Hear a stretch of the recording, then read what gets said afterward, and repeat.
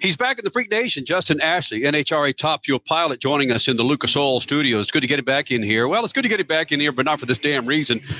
At least for now, the NHRA drag races in New England were postponed until Monday. Not sure if they're going to get them off on Monday. Who cares? Justin Ashley getting off the treadmill to come. The treadmill or the bike? No. I was on the treadmill. I was not on the bike. Let me make that point clear. I was not on the bike. I was on the treadmill. We had a rain. It's been raining so much throughout the weekend that I felt like I haven't been doing much. So I feel like I needed to get at least back in the gym and get the blood flowing again. But, when you guys called and this opportunity came up, I couldn't miss it. Attaboy. Right. All right. So Justin Ashley joining us now in the Freak Nation, just as he got off the treadmill, Freak Nation. And the NHRA's race is postponed at least until tomorrow. It's 90 degrees here in St. Louis, humidity at about 150. Yet, what's the temp in upper New England at this point? Yeah, it's between 48 and 50 degrees, and it's been that way all of today, Sunday, and it was that way all of yesterday, Saturday. The craziest thing is it was 92 degrees when we got here, and we raced on Friday. We ran our one qualifying session on Friday, and it was 92 degrees out. There's over a 40-degree swing. It's gotten that much colder since then. And you know how it is, guys. I mean, it's hard enough to run these cars in good conditions. When the conditions are like they are today and like they've been throughout the weekend, it really is a difficult thing to do. Who is that hardest on? You guys as drivers or your engineers, your mechanics? Because there's no way to prepare for that on any end of the spectrum. Yeah, there really isn't. I think it's twofold. I think first and foremost, it's hardest on the tuners because there's no real data and information that they can rely on and go back and use that they've had in the past because it's such extenuating circumstances. So it's really tough for the crew chiefs. And then ultimately, when the weather is like this, it becomes a driver's race in a lot of ways. You're going to see a lot of things that are wacky, a lot of things that are wild, cars that shake the tires, smoke the tires, that don't go up and down the track that frequently. And that's when the challenge comes in from a driver's perspective to be able to ease on the throttle and get back on it the right way and get the car through the finish line. Ease on the throttle. You're talking about if the tires start to shake at the starting line, right? Right, exactly. So in other words, if they start to smoke or in this case, more than likely start to shake early on in the run toward the starting line, I think there's a tendency for myself and of course other drivers to just slap right back on the pedal immediately. But a lot of times that doesn't work. It's easier and much better to be able to ease your way onto the throttle and get the car to hook up that way and give it a chance to settle down first. So easier said than done, but that's when it really becomes a driver's race. Let me jump in here real quick. Again, sometimes we have a little inside baseball conversation during the Freak Nation. Some people don't understand what the hell we're talking about, but let me put it plain and simple. It's like when you ask your girlfriend or your wife to do something for you, if she's in a great mood, sure, baby, I'll do that. But then 15 minutes later, when she's in a crappy mood, no, I never said I would do that. That's how it is with this 40-degree weather change, right? The car's hooked up at 90 degrees, but then it cools off and all of it goes to hell. Am I right there, Ashley? What's going on? I've heard a lot of different analogies. That's a new one. I'm just glad when he first started off, I'm like, oh no, where is he going with this right now? Where is he going? But I got to give you credit. That was a good, and I may actually borrow it because that was a good analogy. All right. Stat man, bring it back. No. I don't know if it's a girlfriend thing or a toddler thing. Kenny deals with both right now. Well, I guess our 9-year-old isn't really a toddler, but is it a kid thing or is it a girl thing? Kenny's got both that he deals with. That's why it's top of mind for him right now. I need a crew chief. You know what? That's what I need. I need your crew chief to help me with my rear end wheels from time to time, either to get the hell out of the house or put the brakes on it. All right, Justin?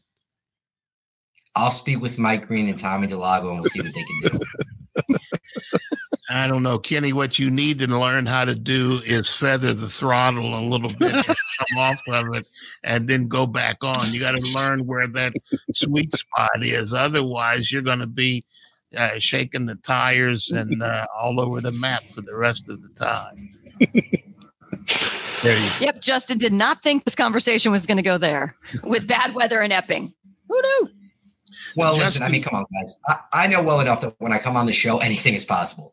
So I'm prepared, expect the unexpected. So at least that much I know when I speak with speed freaks, expect the unexpected. I had a feeling it could go in a variety of different directions. You come on with a T-shirt that's got Gazoo on it, so you can expect anything, you know? I mean, anything's possible. Anything's possible. Yeah. All right. So I wanted to ask you, you described something that was very nuanced. How long does it take you to learn that 5? I was told once that there's only about an inch of travel in Top Fuel and funny car throttles. First of all, did I have that wrong? And secondly, how do you know how to feather inside of that little tiny space? Yeah, no, there is very little room, in terms of the throttle, in terms of the throttle cable. But it just takes time. It takes experience. I'm still learning each and every lap. And the reason why it's so difficult is because you don't get a chance to pedal that often, and you don't get a chance to pedal during qualifying. So it's only when it happens in real time in a pressure situation on race day. So I think that, the easiest way to put it is it just takes time. It takes experience, it takes going through different situations and having the car react in different ways. So I'm definitely still learning. Mike Green and Tommy Delago do a great job of looking at the information and going over the graph and going over the runs with me to help with that. So it just takes time, and you could see, you really could see some crazy racing if we do get it done in Epping tomorrow. So does it happen? You don't get a chance to practice often, do you? I know teams stay overnight on Monday to get a little practice in, but you don't get a lot of practice to get a chance to work on that nuance, do you? Like you said, you have to learn it in competition? None. You have to learn it in competition. That's the only way, because even when we do stay after and test, you're not going to pedal the car anyway. It's just too dangerous. Too many crazy things can happen. It could cost too much money. So it's only on race day in real live situations. So that's really what makes it so tricky and so difficult. So that's why experience is critical. So let me leap in here for one more. In most forms of racing right now, the mid-pack is starting to break into the front, the sharper end of the field, and that's happening in Top Fuel. So these guys that came in a few years ago are starting to learn that nuance. Is that what you're saying? Maybe you're one of those people that's breaking into the sharp end of the field from the middle of the pack? Yeah, I think so. I think it's certainly possible. I think that the way Top Fuel is right now, honestly, guys, I think it's the best Top Fuel field in NHRA history. I really do. It's that good. So I think you have people coming in from the middle of the pack, people staying from the front of the pack, and people coming in from the back of the pack. It's just heavy hitters each and every weekend. So no matter how you look at it, whether it's that nuance or the nuances of having a successful team out here or driving well, it's tough. You almost have to have 4 perfect rounds of racing on Sunday just to have a chance to win at the end of the day. So they're coming hard from everywhere. That is spectacular to say that, because race fans in general of all series, I've seen it with IndyCar, I've seen it with NASCAR, I've seen it with sports cars, especially NHRA. They want to keep their minds and their memories with the good old days. So you've got your Bernstein fans and your Prudhomme fans going, no, there's no way that this field is better than what they raced against. But you're right. The parity now is better. Why do you think that is? Well, I think it's for a number of different reasons.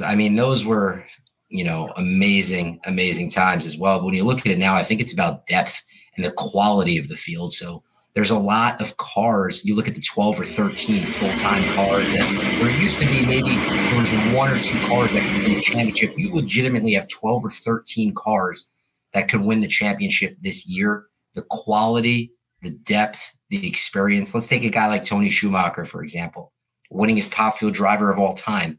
He's qualified 13th out of 13 cars here in Epping. That just goes to show you that dude is bad to the bone, one of the best drivers the sport has ever seen.